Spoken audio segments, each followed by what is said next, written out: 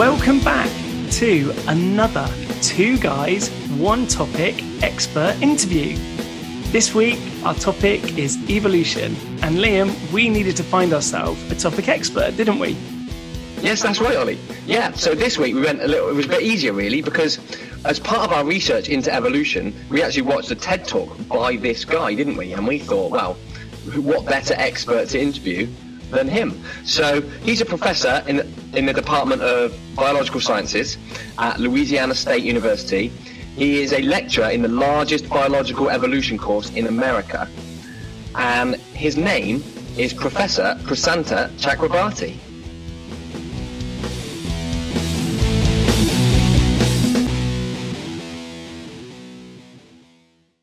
Prosanta, thanks so much for joining the Two Guys, One Topic podcast. Glad to be here. It's something that we're really looking forward to talking to you this week. As our listeners will already know, this week's topic has been evolution, and we needed to find ourselves a topic expert, which is most certainly you, Prosanta. Excellent, yeah. I'll do my best. One of the things that we always like to do is just understand our topic experts, how they got into their particular niche, and how you got into this line of work.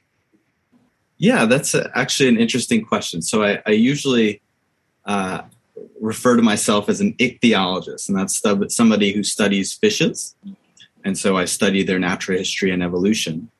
And so in the mode of studying fishes, I sort of look at the tree of life, who's related to whom across life on Earth. And I realized that, hey, we're fish too. And then I started understanding about where our organs come from and the evolution of our bits and pieces.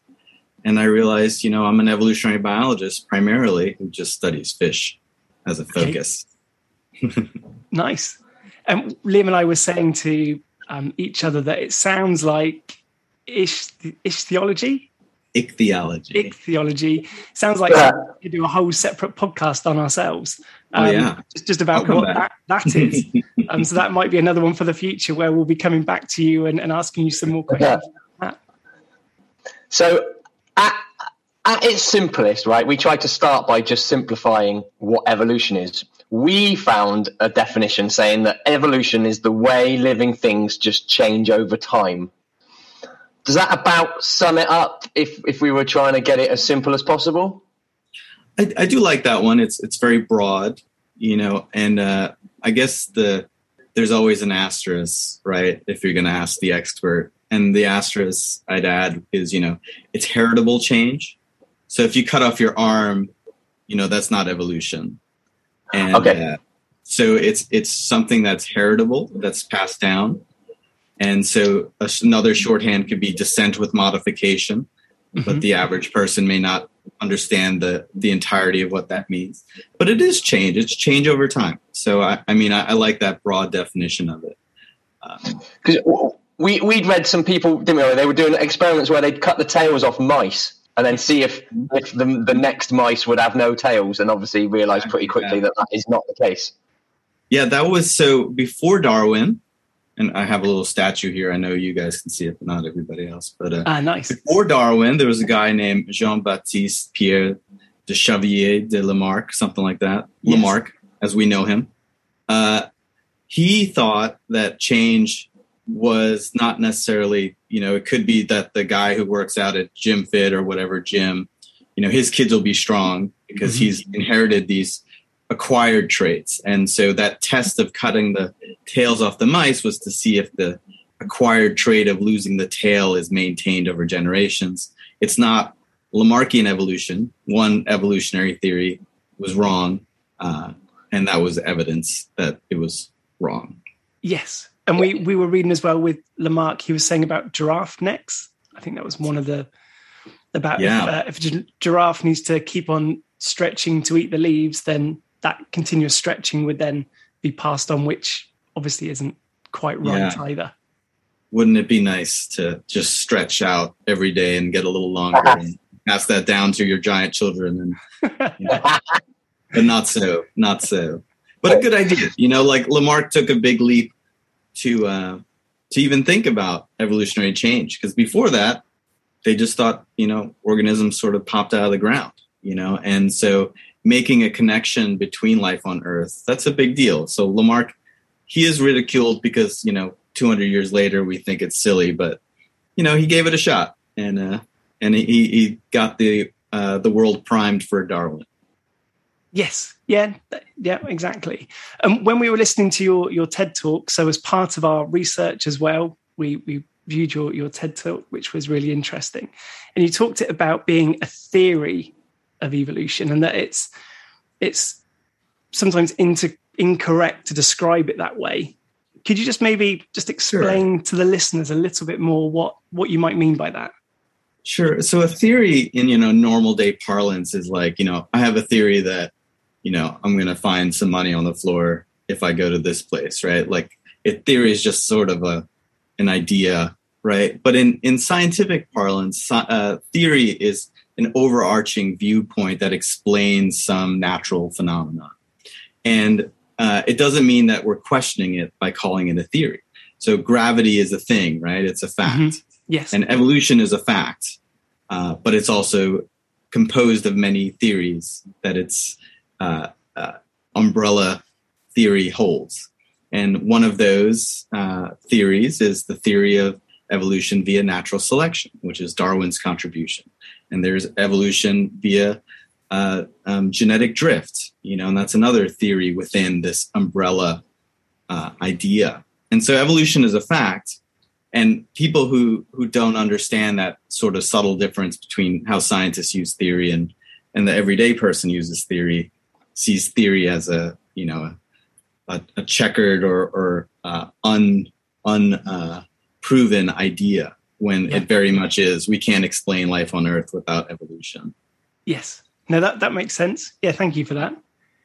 And you just mentioned there, actually, Darwin's natural selection.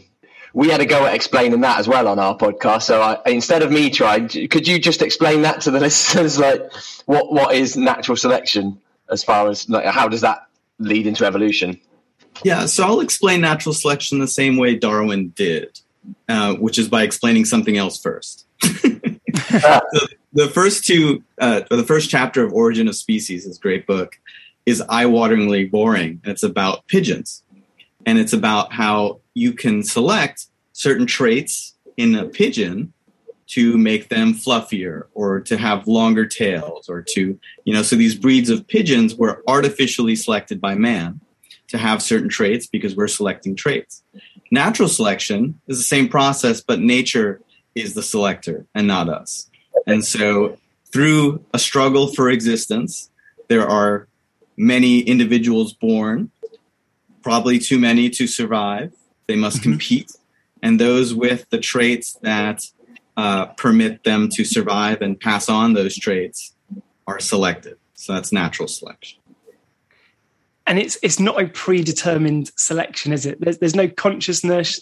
Genes aren't trying to change in a conscious way. It's just they are a mutation, which then could be a beneficial mutation or not, and the beneficial ones then carry on. That's right. Yeah, there's no goal to evolution. We are not, humans are not the pinnacle, despite our sort of self-absorbed nature. Sure? Evolution is going in many directions. We couldn't survive without the bacteria in our guts, right? And so the bacteria that can synthesize citrus and all these other things that we can't do, maybe they think they're the pinnacle of evolution, right? They don't need us. We need them.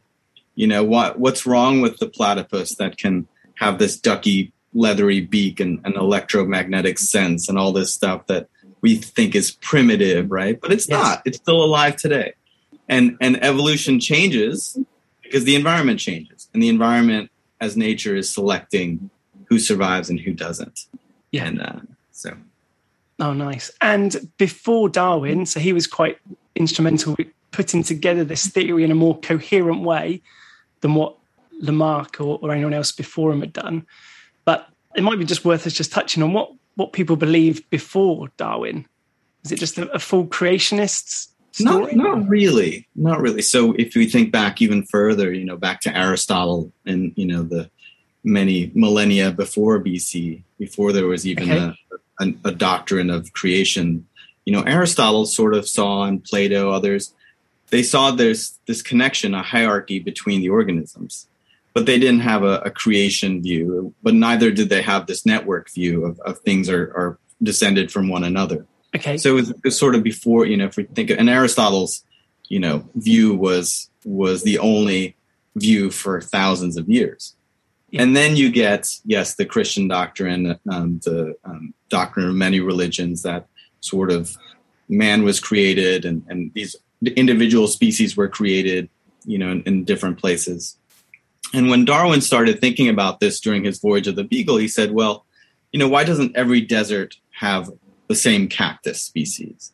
And why do these individual islands that I'm visiting have their own population species of these different kinds of birds and mammals? Mm-hmm. If there's a creator, why did they create different species in different places instead of, connecting these things? Because he saw this connection as he crossed the equator and the southern continents. He saw, hey, there's different species here and here. And he started to think, well, maybe one of these species gained access to one of these islands and changed. And that's where he started thinking about what's the selection pressures on this island versus the mainland. And he came up with natural selection.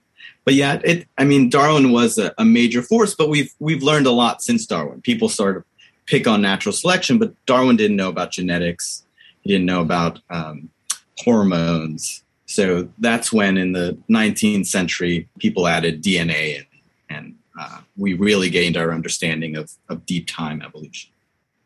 So, there's all this evidence of evolution. And I think of that scene in Friends where Phoebe tells Ross that she doesn't believe in evolution. And he's like, well, I've got all this evidence to back this up.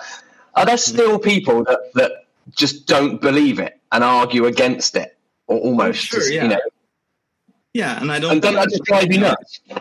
No, it doesn't. I always feel like it's my time to help explain. And I never fault people for believing something that, they've grown up believing. And also many of them have strong, religious views and they're, I don't want their whole system of belief to collapse just because I'm giving them. So for me, it's more like, when is it important to really grab somebody's hand and say, hey, look, the coronavirus, this COVID virus is evolving. Let me show you how it's changing.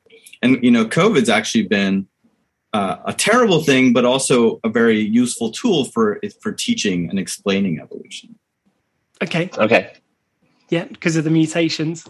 Yeah, exactly. Yeah, and just they're looking at a phylogeny. A phylogeny is the tree of how the mutations are related to each other. And, we're looking at this over days, and we could see it changing and mutating across different parts of the world. So we just do this with the tree of life. We're just trying to figure out, instead of months and days, we do this over millions of years. And that's one of the things that, like, trying to wrap our heads around it as well. Like looking at the tree of life, and we know you're a big fan of fish, but how can a fish turn into a horse? I mean, it just blows my mind. For me, I think about how would we get an octopus to be a creature like a horse? It'd be much more complicated if we had evolved from octopus, right? Because their brains are all over their many arms, right? And their brains not centralized in the same way ours are. Their neurological systems are very different. Their respiratory systems are very different. And so, fish are still evolving right out in the ocean. So the majority of fishes are these bony fishes, if you think of a puffer fish or, Nemo and Dory, those kinds of fishes. But they are not the fishes that evolved that led to us, right? So 400 million years ago, we share a common ancestor with a group of fishes called sarcopterygians. Those are lobed finned fishes. And those things crawled onto land. Okay. They started evolving in the water in shallow waters, and you could find their fossils. They have a radius and ulna like we do, and wrist bones and digit bones. Okay. And they gave rise to all the things that came onto land. And so if you make the leap from, Finding Nemo to a horse, that's a hard intellectual leap to make. But if you go back in time and look at what was around 400 million years ago and see, there must have been a vertebrate to come onto land at that time. What would those vertebrates look like? It's like, they are in fact fish. When they come onto land, they remain fish, and that evolution of tetrapods, the land-dwelling vertebrates, over the course of 400 million years leads to us and to horses and to ducks. It's a beautiful thing. I love seeing it. And but every time, so I'm teaching an ichthyology class, and we dissect sharks and bony fish. And I say, okay, find me something in this body, in this shark body, that we don't have. And we have the liver and organs and circulatory system, and the brain is composed of the same parts. There's some things that have changed, right? Like our gill, we don't have gills now. You did when you were a fetus, but the gill muscles that pull up. I'm giving away too much for my lab exam later. The gill muscles that pull up are your trapezius muscles, the back muscles, and you can see this in the development of a human being. You don't even have to go back to the fossil record. You can follow the development of a developing human embryo and find. You were saying about how an embryo of a human and a dolphin seems to look remarkably similar, don't they? And a fish and all vertebrates. It starts out. The vertebrate body plan is there. And you can see it remarkably similar. And then as we get older, in utero, we'd start to change. But it's hard to tell. Most people wouldn't be able to see the difference between the vertebrates. Yeah. My next question you just answered, I was going to say, how long are we talking about? And you went 400 million years.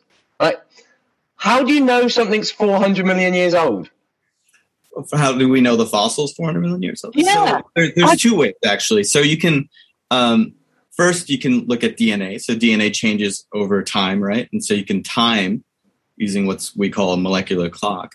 So you can compare humans with, our closest living relatives, which are chimpanzees, and say, hey, we diverged 8 million years ago based on the number of DNA changes we have. And then we can compare ourselves with our nearest Sarcopterygian, with those lobe-fin fishes, and say coelacanths and lungfishes. It looks like it's about 400 million years. But fossils, I give out 60 million year old fossil shark teeth to children in Halloween and anytime I get, because they're very common fossils. And I know they're 65 million years old because of the layer of where they're found. Time over time, these layers accumulate. But also we can date, the organic molecules and the other chemicals from that time to say, okay, they are this old based on radiocarbon dating and other dating methods. So there's multiple ways. But the 400 million year old date, people were looking for where in the world is there Devonian, this 400 million year period, where we could find fossils of this age. So it wasn't, a blind guess for looking for where these fossils came from. They went to a place where there are fossils where there is geological structure of the right age. Yeah. Okay. And found fossils there. Okay. Where we were saying, you guys can find fossils where you are. We can go out, to the limestone cliffs of Dover and find lots of interesting fossils. So we got to get over there. And when you find one for yourself, it really is kind of like, whoa, this is neat. Look at this. You can find fossils. Nice. And I suppose what you're saying there comes back to Darwin sort of laying the path in terms of coming up with this as a proposition, but then technology not catching up for 100 more years plus to then be able to do the radiocarbon dating and the DNA analysis to then come back and try and add some of that proof along the way. Yeah, it's interesting. So we've been reading different versions of Origin of Species. So there's 6 editions, and Darwin goes back and forth because he has no idea how old the Earth is. He has to rely on geologists who really didn't know somewhere between 400,000 and millions of years old. Now, of course, we know that Earth is over 4 billion years old, and that life on Earth, we find fossils from 3.5 billion years ago. And so, Darwin didn't have that perspective of time, like how long time has passed on Earth, but he also didn't have genetics. And so he had no idea that, DNA is the mechanism by which information about how to make a human body is passed down. Yes. And how remarkably similar, I always like to say, we're not only 99.9% similar to each other as different human beings, so similar. And we focus on that tiny amount of difference, but you're also like 60% banana. And you're, yeah, we said that. It's not that different from, so it doesn't take that much tweaking to change, what the outcome is of the body. I like that. Just one thing you mentioned actually in this TED talk that we watched is about how some of the misunderstanding of evolution might affect the way we treat people and other animals and things like that. I wondered if you could just maybe elaborate on that, because that's not something we thought of or discussed, like me and Ollie ourselves. Sure. I didn't know if you could just talk about that, just touch on it. Sure. Yeah, it's a difficult topic because it's a shame that scientists, evolutionary biologists, for about a generation after Darwin, used natural selection to think about human selection and eugenics. Like, how can we improve the human species if we make these kind of people, or if we don't allow these type of people to survive, maybe they'll be better for humanity. And that's eugenics, and that's a horrible period in evolutionary biology for which, we're still paying the price for trying to explain, hey, actually natural selection, Darwinian evolution has nothing to do with human evolution in terms of selection, in terms of who we should survive and who shouldn't. And so that's a more problematic period that we're still trying to resolve and overcome and explain that, look, there were bad apples, bad practitioners of who tried to sell evolution to politicians and say, we should treat alcoholism by, doing away with these poorly selected human beings. Wow. It's an awful period, and that's something that more people should really talk about, because it's an awful period in the history of the study of evolution. Wow. Yeah, we didn't come across that. No, that's terrible to hear. One of the things that we're reading a little bit about is there's the possibility to maybe, in terms of proving evolution, is seeing it happen. You can observe it in some bacteria. I know we said about coronavirus, but then also, is there a way where you can then actually see it happening in front of your eyes rather than having to wait hundreds or millions of years? Sure. Well, certainly with viruses that are, multiple generations within a human subject, you can see coronavirus evolving and picking up new traits like we are with these Delta and the new variant that's out. Mm-hmm. But also, there have been studies where they've kept E. coli and other bacteria for many, many generations. Look up I think it's called LTRR, I can't remember what it stands for. I'm ashamed, but it's something like the long-term evolution experiment. So it's LTE, okay. But they've been keeping bacteria and generation after generation, plating them out and seeing what happened, because nothing is changing about the environment that they keep them in, and they've popped up different mutations, and that mutation has helped them survive better on the petri dish. And they've seen this. Wow. Change so that you can see functional mutations happening. But for me, it's more interesting in the viral landscape. With coronavirus has done a great job at teaching people evolution. Mm-hmm. Wow. One more question I've got really is you mentioned it earlier, like we're not the end of evolution. So you must get asked a lot, like, what's next? Am I going to suddenly become immune to something, or like, am I going to start flying or anything like that? Where are we going in another 100 years? Do anybody know? Is there a decent guess? Well, if we look at what's happened in the past 100 years for humans, we are getting taller, probably because of better food that's better for us. But we're also getting smarter. So the average IQ, which is always 100, right, is a different standard every so often. I forget how often they recalibrate it, but we are getting smarter, and that's probably also due to diet. So, but we are also selecting each other. It's not randomly mating. So, who mates with whom, and let's see how it plays out. Perhaps, a disease can wipe out a larger number of a certain group of people versus another, but we haven't seen anything that dramatic yet. But we are approaching, a very high number, a higher population level than we could have ever imagined in one species. We are overtaking the planet. Of course, we have ways of adapting that don't require you to grow more hair or to, get taller, because we wear coats and, overcome those, and we help each other. So human evolution is very interesting, but I don't see us flying because of any natural selection. But, we are in the age of CRISPR too. So maybe rich folks will say, I would love to have, kids that are strong naturally. So let's, use this new gene editing tool to make stronger humans. Wow. And that's the scary part. When we start using artificial selection via CRISPR on humans, that's going to be an interesting time for the next generations. I don't see a plausible way of stopping that. Yeah. Did you call it CRISPR? Did you call it CRISPR?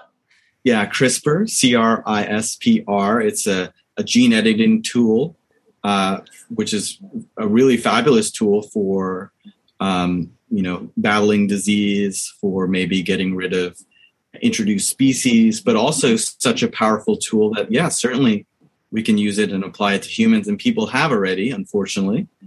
But it's probably the most incredible invention of the last 100 years. Wow. Yeah, I've heard a little bit about it, and as you say, you really don't want it falling into the wrong hands. It's really easy to use.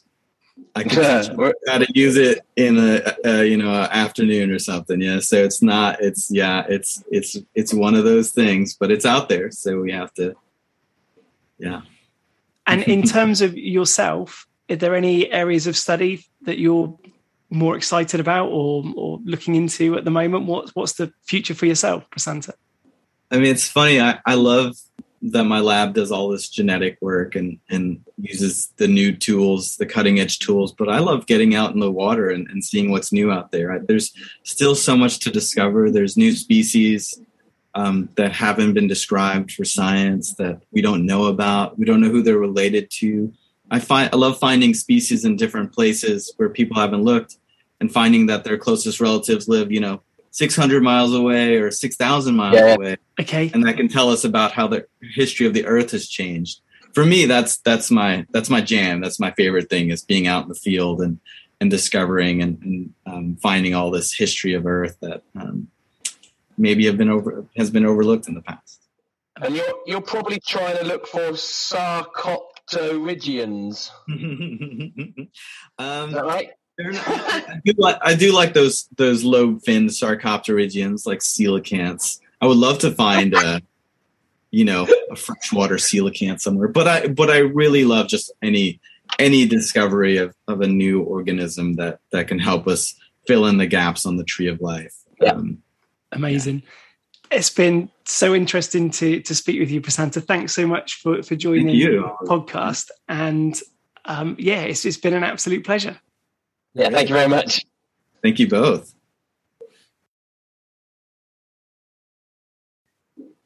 Liam, we've just spoken with Prosanta. What did you make of that topic expert interview?